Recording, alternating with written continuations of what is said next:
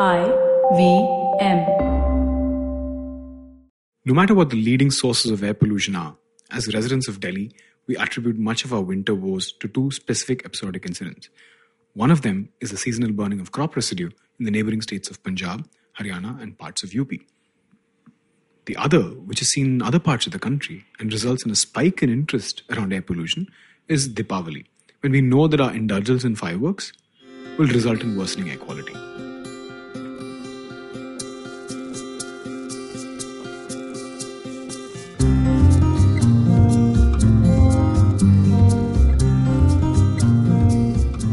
Welcome to Peak Planet. I am Karthik Ganesan, a researcher at the Council on Energy, Environment and Water, and your host in this inaugural season.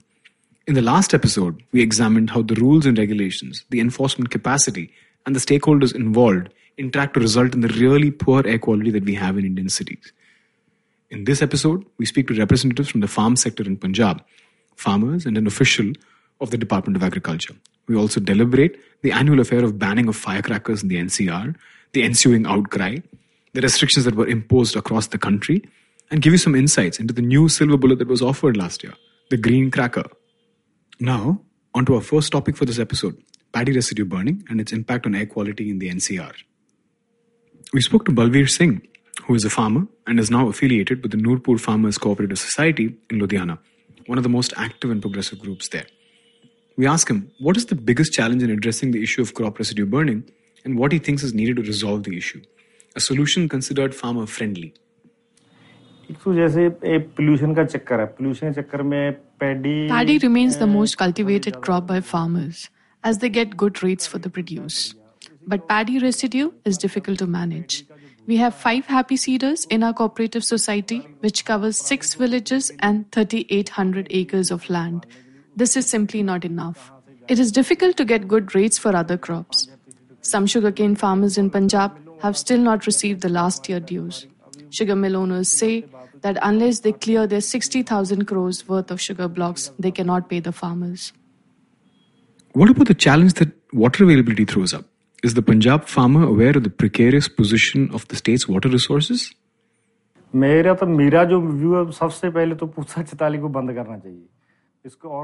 Firstly, farmers should move away from using Pusa 44 variety of rice and instead shift to more early maturity varieties. Secondly, MSP for other crops should be available.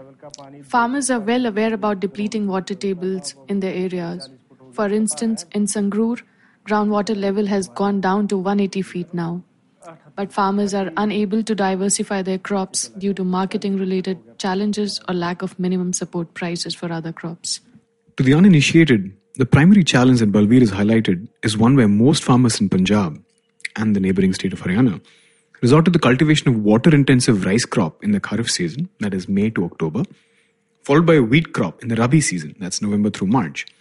The short duration between the harvest of paddy and the planting of the wheat crop means that the most effective way to clear the fields of any paddy residue and stubble is to set the fields on fire.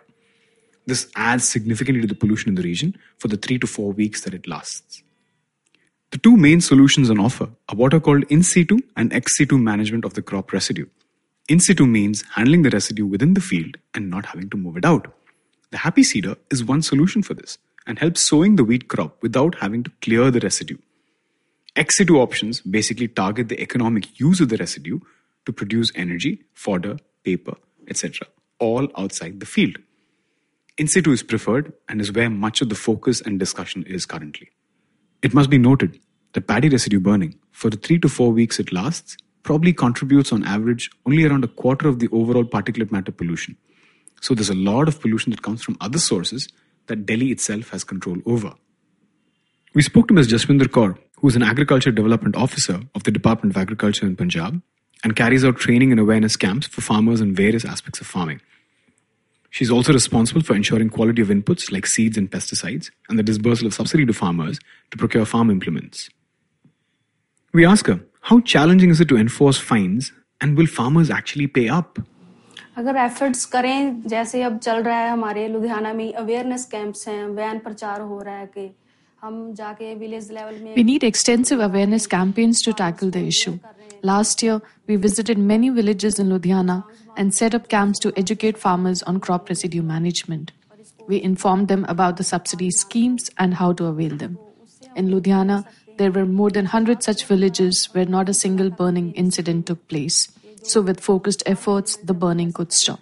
जलाते हुए पकड़े गए हैं पैसे उस team में भी थी मैं I was a member of the team in charge of collecting fines. There are 3 to 4 different departments involved in the process. When a burning incident is detected, we receive a notification with the details of that specific plot. A 5-member committee visits that farm the next day and often find evidence of stubble burned there. In many cases where we spotted fires, we have imposed fines as well. But fines are not the solution. Farmers should be educated about the health implications of stubble burning through more and more awareness campaigns. As a follow-up, we posed a question to her. Can we address this entrenched problem of rice wheat cropping pattern across the landscape of Punjab? नहीं diversification तो होनी चाहिए Crop diversification is the way forward. Government has launched a new scheme through NABARD under which farmers cultivating maize instead of rice or wheat will receive 9,000 rupees per acre in their bank account. But marketing crops other than rice and wheat remains the biggest challenge. We also spoke to Raspinder Singh, who is a member of Kheti Virasat Mission, a 10,000 members strong collective that is looking to imbibe sustainable agricultural practices within farmers in Punjab. They want to promote crop diversification, wean away from the use of chemical inputs to sustain agriculture. Raspinder was a key resource person for a study that CW published earlier this year on paddy residue burning in Punjab, factoring in farmers' perspectives. Sustainable farming है ये मैंने 2013 से start किया था और ये जो agriculture है दूसरे वाला I started natural farming in 2013 after my association with Kheti Virasat Mission in Punjab. I attended their lectures and seminars and started practicing it on a smaller area. But now I have extended it to 4 acres.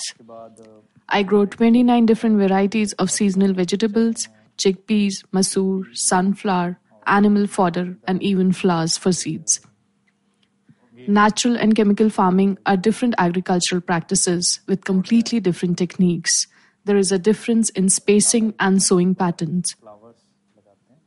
It is not true that yield for all crops decline with natural farming, but it is important to have an adequate knowledge of how to practice it. What is the biggest challenge with the shift to natural farming practices?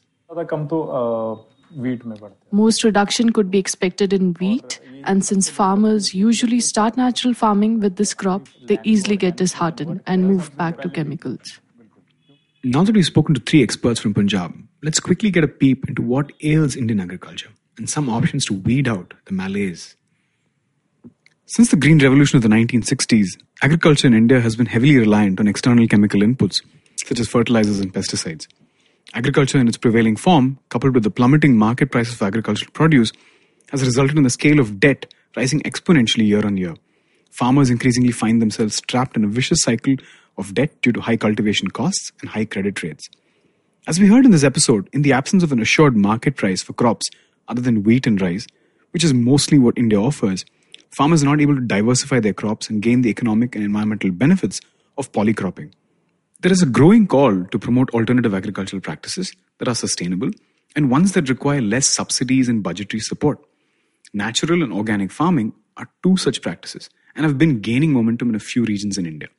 For instance, Sikkim was the first state in India to adopt organic farming as early as 2003 to improve soil fertility and to ensure protection of the ecology and promoting an overall healthy lifestyle. And for this, the state in 2018 won the FAO's Future Policy Gold Award for becoming the world's first 100% organic state.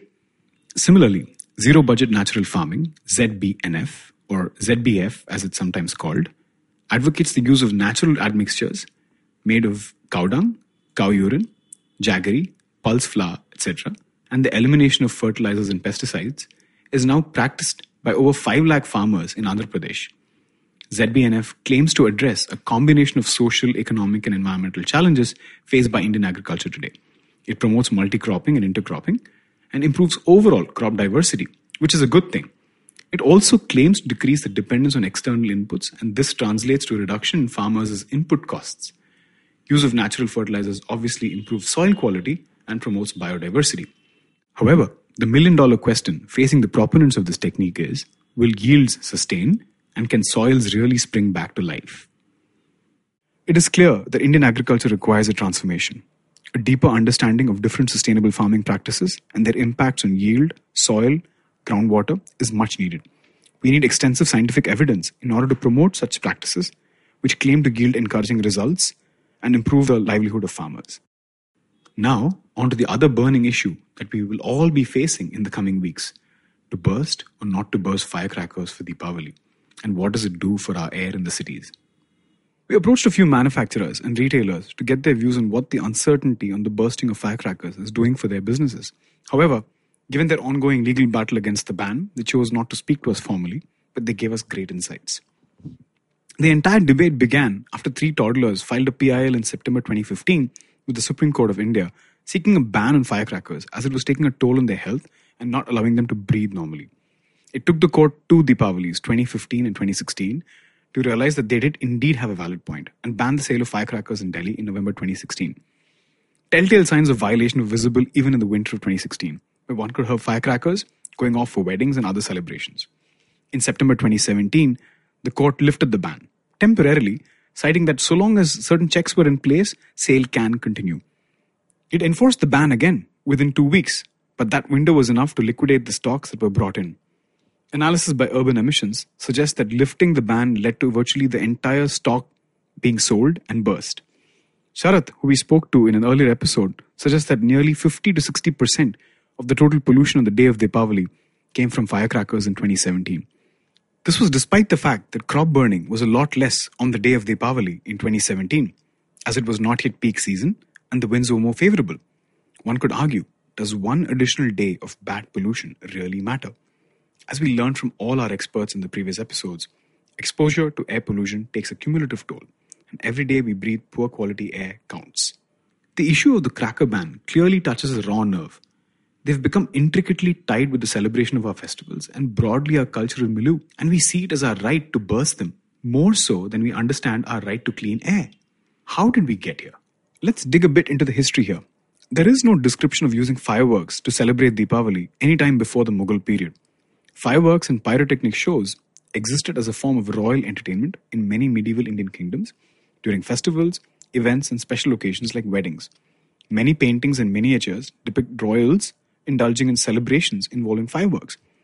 P.K. Gode, eminent historian, in his book titled History of Fireworks in India between 1400 and 1900, suggests that by the 18th century, fireworks began to become a regular sight in grand-scale Diwali entertainments organized by rulers. The sense that I get from these short excerpts that I've been reading up is that crackers and fireworks in medieval India added to the grandeur of celebration, but also that they were probably quite expensive and hence commissioned mainly by rulers, the personal and citizen entertainment, or by economically well-to-do community. After the Mughals, for much of the British rule, the Stringent Explosives Act restricted the manufacture and sale of raw materials used to create fireworks. In 1940, the Explosives Act was amended, making the manufacture of a certain class of fireworks legal. The Nadar brothers seized the opportunity and in 1940 created the first fireworks factory in Sivagasi, Tamil Nadu. Ever since, there has been no turning back, and every Deepavali has only become louder and smokier. The growth of the sector has been staggering. A PIB notification suggests that the industry is worth 6,000 crores and employs 5 lakh families, not individuals. A 2016 article pegs the sector to be worth 4,000 crore and also suggests Chinese-made crackers eat into nearly 35% of the market. We did our own sleuthing and found that the total recorded imports of firecrackers indicates that it's less than 5 crore. Clearly, any Chinese cracker that is making it into the market is illegal. We also attempted to corroborate the size of the sector with inputs from the annual survey of industries and find that if it indeed is worth 6,000 crore, the number of people who would be employed in factories would only be around 52,000. This is just a fraction of the total employment the sector claims. To give you a sense, only 700 factories are represented in the formal survey, and their output is worth only 1,000 crore. So clearly, a lot of the manufacturing is not covered in the formal sector, and we don't clearly understand how big their economic contribution is. This is a big sector that we're dealing with. All of these give us a sense of the explosive growth in the sector, and much of it being unorganized. Rising incomes have also resulted in increased spending towards firecrackers. More importantly, 90% of these come from the region of Sivagasi in Tamil Nadu. Laborers, home-based as well as those in factories, can earn between 500 and 700 INR a day when production is in full swing. Clearly, the impact of a ban on production is going to be significant to the economy of the state and in the livelihoods of tens of thousands. Sivagasi, we are told, is already diversifying, but fireworks manufacturers still remain a lifeline. As we've just seen, an outright ban on firecrackers is politically and economically not palatable. As an interim solution to the question of pollution, the Supreme Court mandated the production and use of green crackers. Most were left baffled by the term green cracker. Is there even such a thing? The manufacturers that we spoke to even a few weeks ago said there was no clarity. This is a month before Deepavali 2019. However, organizations like CSIR NIRI and the Petroleum and Explosive Safety Organization have clearly defined what constitutes a green cracker. A green cracker must reduce particulate matter emissions by 30% at least, or a reduction of 20% in particulate matter combined with a 10% reduction in gaseous matter. Firecrackers contain a cocktail of compounds that get combusted. They have potassium and barium nitrate, sulfur, aluminum powders, ash to keep the moisture out, and all of these result in a significant pollution load. Deepavali in 2018 witnessed some stringent rules around when one could burst crackers, and also that Delhi had to use only green crackers. However, there was no real supply of green crackers then. In February 2019, PESO and CSIR NIRI have informed the Supreme Court that new and improved formulations that adhere to the requirement of green crackers have been formulated, and that there have been more than 300 non-disclosure agreements to share the new formulation with manufacturers have been put in place. Many leading manufacturers like Standard Fireworks have signed up for these, but as we mentioned, a lot of manufacturing happens in the unorganized sector, and licensing is not done by PESO. The notifications from government also say that QR-coded green crackers, which can be validated against emissions performance, will be available in the NCR this Deepavali. However, manufacturers did inform us of the lack of availability of raw materials needed for these new formulations. Remember, manufacturing starts within a month of last Deepavali to cater to the next. Clearly, a lot of change has happened in a short window. What we will get this Deepavali is yet to be seen. The Delhi government's plan to institute publicly funded community laser shows is a throwback to the Mughal times, when it was organized by the ruling class. This one is tech heavy, of course, and is a great step to ensuring that we each shed the need to burst crackers in our homes, and instead settle for a public celebration of festivities without the smoke and the choke. Thanks to Balveer, Jaswinder and Raspinder for coming all the way from Punjab to speak to us. Thanks also to Sharath from Urban Emissions for insights into the impact of bursting crackers on air pollution. That's all from us for the first season of Peak Planet. We hope the 4 episodes have left you with more insights into the causes and impacts of air pollution, which is prevalent across India. More importantly, we also hope you understand how difficult it is to address and the role for us as citizens to help fight the good fight. Thanks for listening. Season 1 was produced by Akanksha Verma and Milan George Jacob and edited by Vishwam Raghunandan. Thanks to Mihir Shah, Neeti Gupta and Kurunji Selvaraj for their extensive inputs. Peak Planet is available on iTunes, SoundCloud and Spotify and other platforms. Send us your comments and feedback. You can know more about our work at ceew.in or follow us on social media at CEW India.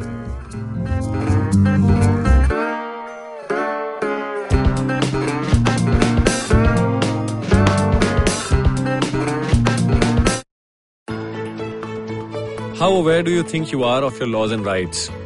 Do you look up to laws when you are caught up in situations? Do you know what your rights are when you're stuck somewhere bad? Well, here's a show that can help you move an inch closer to being aware of what your rights are. Tune into Know Your Qanoon with me, Amber Rana. This is a podcast meant to answer all your law-related queries. Catch Know Your Qanoon every week on the IVM website or the app or anywhere you get your podcast from.